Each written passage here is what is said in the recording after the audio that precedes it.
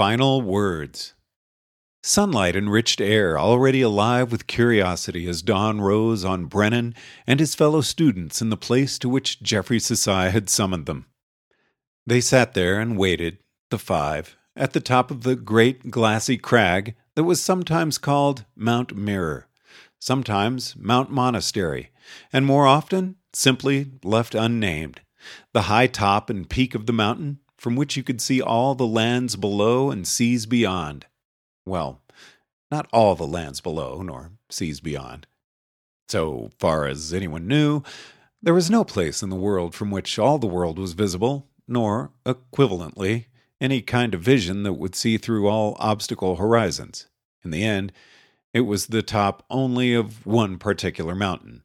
There were other peaks, and from their tops you would see other lands below, even though, in the end, it was all a single world. "What do you think comes next?" said Hirawa. Her eyes were bright, and she gazed to the far horizons like a lord. Taji shrugged, though his own eyes were alive with anticipation. "Geoffrey Sasai's last lesson doesn't have any obvious sequel that I can think of. In fact, I think we've learned just about everything that I knew the Beisutsukai masters knew. What's left then? Are the real secrets?" Yin completed the thought. Hirawa and Taji and Yin shared a grin among themselves. Stirlin wasn't smiling. Brennan suspected rather strongly that Stirlin was older than he had admitted. Brennan wasn't smiling either. He might be young, but he kept high company, and had witnessed some of what went on behind the curtains of the world. Secrets had their price, always. That was the barrier that made them secrets. And Brennan thought he had a good idea of what this price might be. There was a cough from behind them, at a moment when they had all happened to be looking in any other direction but that one. As one, their heads turned. Geoffrey Sasai stood there in a casual robe that looked more like very glassy glass than any proper sort of mirror weave. Geoffrey Sasai stood there and looked at them, a strange abiding sorrow in those inscrutable ancient eyes. "Sen-sei," Taji started, faltering as that bright anticipation stumbled over Geoffrey Sasai's return look. "What's next?" "Nothing," Geoffrey Sasai said abruptly. "You're finished. It's done." Hirawa, Taji, and Yin all blinked, a perfect, synchronized gesture of shock. Then, before their expressions could turn to outrage and objections, "Don't," Geoffrey Sasai said. There was real pain in it. "Believe me, it hurts me more than it hurts you." He might have been looking at them, or at something far away, or long ago. "I don't know exactly what roads may lie before you, but yes, I know you're not ready. I know I'm sending you out unprepared.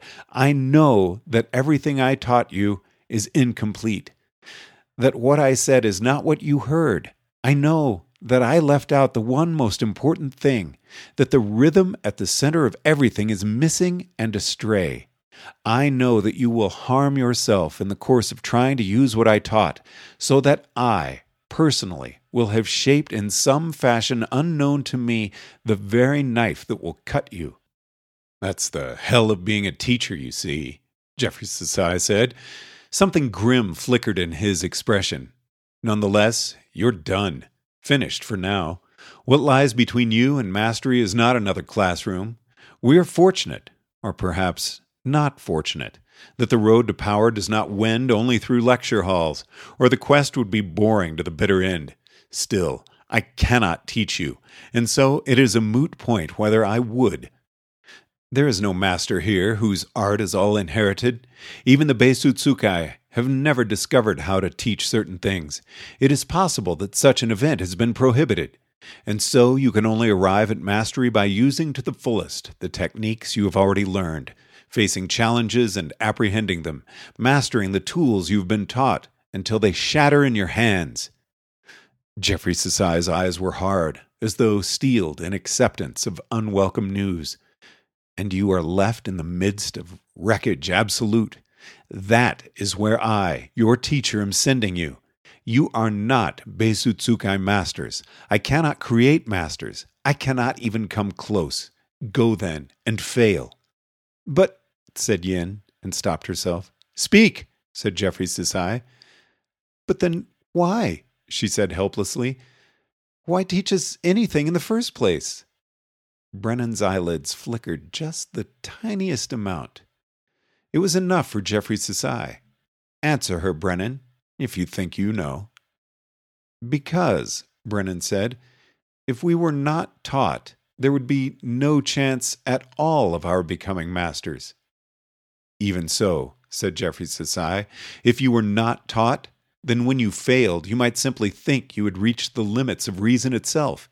You would be discouraged and bitter amid the wreckage. You might not even realize when you had failed. No, you have been shaped into something that may emerge from the wreckage of your past self, determined to remake your art, and then you will remember much that will help you. If you had not been taught, your chances would be less. His gaze passed over the group. It should be obvious, but understand that the moment of your crisis cannot be provoked artificially. To teach you something, the catastrophe must come as a surprise. Brennan made the gesture with his hand that indicated a question, and Jeffrey Sasai nodded in reply.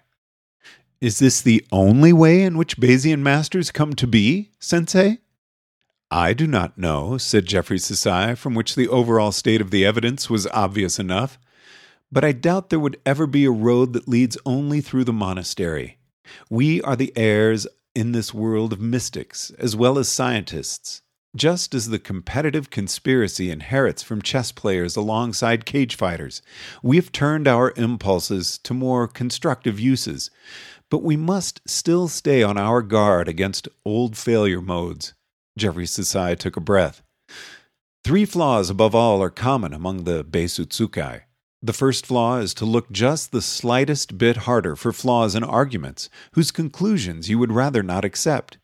If you cannot contain this aspect of yourself, then every flaw you know how to detect will make you that much stupider. This is the challenge that determines whether you possess the art or its opposite. Intelligence, to be useful, must be used for something other than defeating itself. The second flaw is cleverness. To invent great complicated plans and great complicated theories and great complicated arguments, or even, perhaps, plans and theories and arguments which are commended too much by their elegance and too little by their realism. There is a widespread saying which runs, "The vulnerability of the Beisutsukai is well known. They are prone to be too clever." Your enemies will know this saying. If they know you for a Beisutsukai, so you had best remember it also. And you may think to yourself, but if I could never try anything clever or elegant, would my life even be worth living? This is why cleverness is still our chief vulnerability, even after it's being well known, like offering a competitor a challenge that seems fair, or tempting a bard with drama. The third flaw is underconfidence, modesty, humility. You have learned so much of flaws, some of them impossible to fix, that you may think that the rule of wisdom is to confess your own inability. You may question yourself so much, without resolution or testing, that you lose your will to carry on in the art. You may refuse to decide, pending further evidence, when a decision is necessary. You may take advice you should not take. Jaded cynicism and sage despair are less fashionable than once they were, but you may still be tempted by them, or you may simply lose momentum. Jeffrey Sasai fell silent then. He looked from each of them, one to the other, with quiet intensity, and said at last, "Those are my final words to you. If and when we meet next, you and I, if and when you return to this place, Brennan or Hirawa or Taji or Yin or Stirlin, I will no longer be your teacher." And Jeffrey Sasai turned and walked swiftly away, heading back toward the glassy tunnel that had emitted him. Even Brennan was shocked. For a moment they were all speechless. Then, "Wait!" cried Hirawa. "What about our final words to you? I never said—" "I will tell you what my sensei told me." Jeffrey Sasai's voice came back as he disappeared. "You can thank me after you return, if you return. One of you at least seems likely to come back." "No, wait, Hirawa fell silent. In the mirrored tunnel, The fractured reflections of Jeffrey Sasai were already fading. She shook her head. Never mind, then. There was a brief, uncomfortable silence as the five of them looked at each other. Good heavens, Taji said finally. Even the Bardic conspiracy wouldn't try for that much drama. Yin suddenly laughed. Oh, this was nothing. You should have seen my send-off when I left Diamond Sea University. She smiled. I'll tell you about it sometime, if you're interested. Taji coughed. I suppose I should go back and pack my things. I'm already packed, Brennan said. He smiled, ever so slightly, when the other three turned to look at him. Really? Taji asked. What was the clue? Brennan shrugged with careful carelessness. Beyond a certain point, it is futile to inquire how a Beisutsukai master knows a thing. Come off it, Yin said. You're not a Beisutsukai master yet. Neither is Sterling, Brennan said. But he's already packed as well. He made it a statement rather than a question, betting double or nothing on his image of inscrutable foreknowledge. Sterling cleared his throat. As you say, other commitments call me, and I've already tarried longer than I planned. Though, Brennan, I do feel that you and I have certain mutual interests, which I would be happy to discuss with you. Sterling, my most excellent friend, I shall be happy to speak with you on any topic you desire, Brennan said politely and non-committally. If we should meet again. As in, not now. He certainly wasn't selling out his mistress this early in their relationship. There was an exchange of goodbyes and of hints and offers, and then Brennan was walking down the road that led toward or away from Mount Monastery, for every road is a two-edged sword, the smoothed glass pebbles clicking under his feet. He strode out along the path with purpose, vigor, and determination, just in case someone was watching. Sometime later he stopped, stepped off the path, and wandered just far enough away to prevent anyone from finding him unless they were deliberately following. Then he sagged wearily back against a tree trunk. It was a sparse clearing, with only a few trees poking out of the ground, not much present in the way of distracting scenery, unless you counted the red-tinted stream flowing out of a dark cave mouth.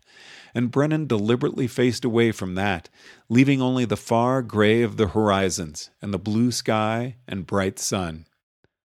Now what?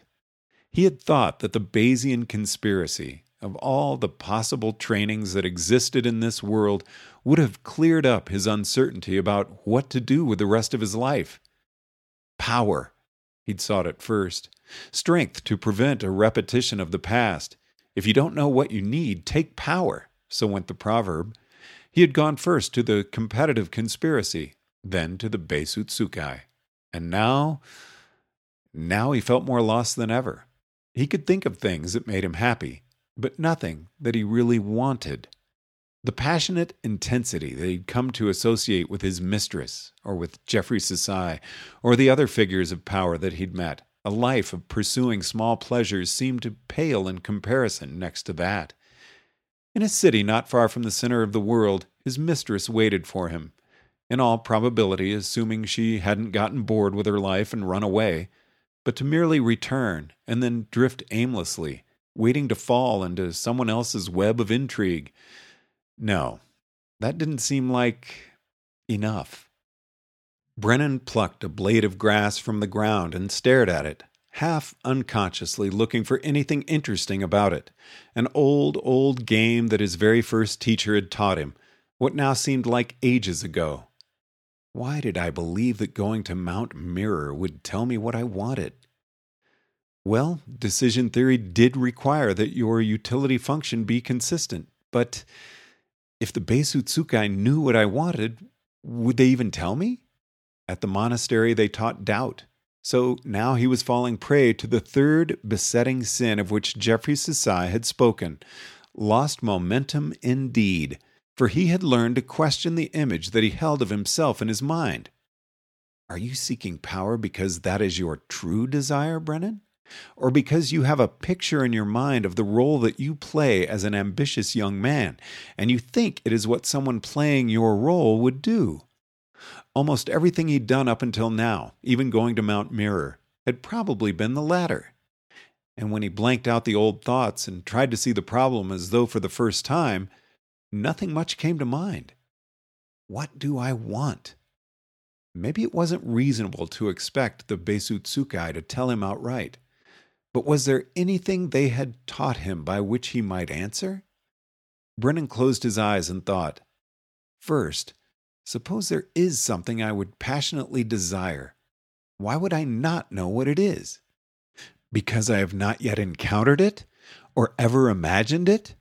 Or because there is some reason I would not admit it to myself? Brennan laughed out loud then and opened his eyes. So simple once you thought of it that way. So obvious in retrospect. That was what they called a Silver Shoes moment, and yet, if he hadn't gone to Mount Mirror, it wouldn't ever have occurred to him. Of course there was something he wanted. He knew exactly what he wanted. Wanted so desperately he could taste it like a sharp tinge on his tongue. It just hadn't come to mind earlier because if he acknowledged his desire explicitly, then he also had to see that it was difficult. High, high above him, far out of his reach. Impossible was the word that came to mind, though it was not, of course, impossible. But once he asked himself if he preferred to wander aimlessly through his life, once it was put that way, the answer became obvious. Pursuing the unattainable would make for a hard life, but not a sad one. He could think of things that made him happy, either way, and in the end, it was what he wanted. Brennan stood up and took his first steps in the exact direction of Shir Lor, the city that lies in the center of the world. He had a plot to hatch, and he did not know who would be part of it. And then Brennan stumbled when he realized that Jeffrey Sasai had already known. One of you at least seems likely to come back. Brennan had thought he was talking about Taji. Taji had probably thought he was talking about Taji. It was what Taji said he wanted, but how reliable of an indicator was that, really? There was a proverb, though, about that very road he had just left. Whoever sets out from Mount Mirror seeking the impossible will surely return. When you considered Jeffrey Sasai's last warning, and that the proverb said nothing of succeeding at the impossible task itself, it was a less optimistic saying than it sounded. Brennan shook his head wonderingly. How could Jeffrey Sasai possibly have known before Brennan knew himself? Well, beyond a certain point, it is futile to inquire how a Beisutsukai master knows a thing. Brennan halted in mid-thought.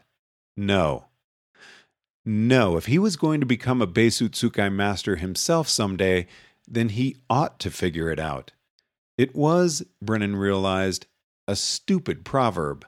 So he walked, and this time he thought about it carefully, as the sun was setting, red golden, shading his footsteps in light.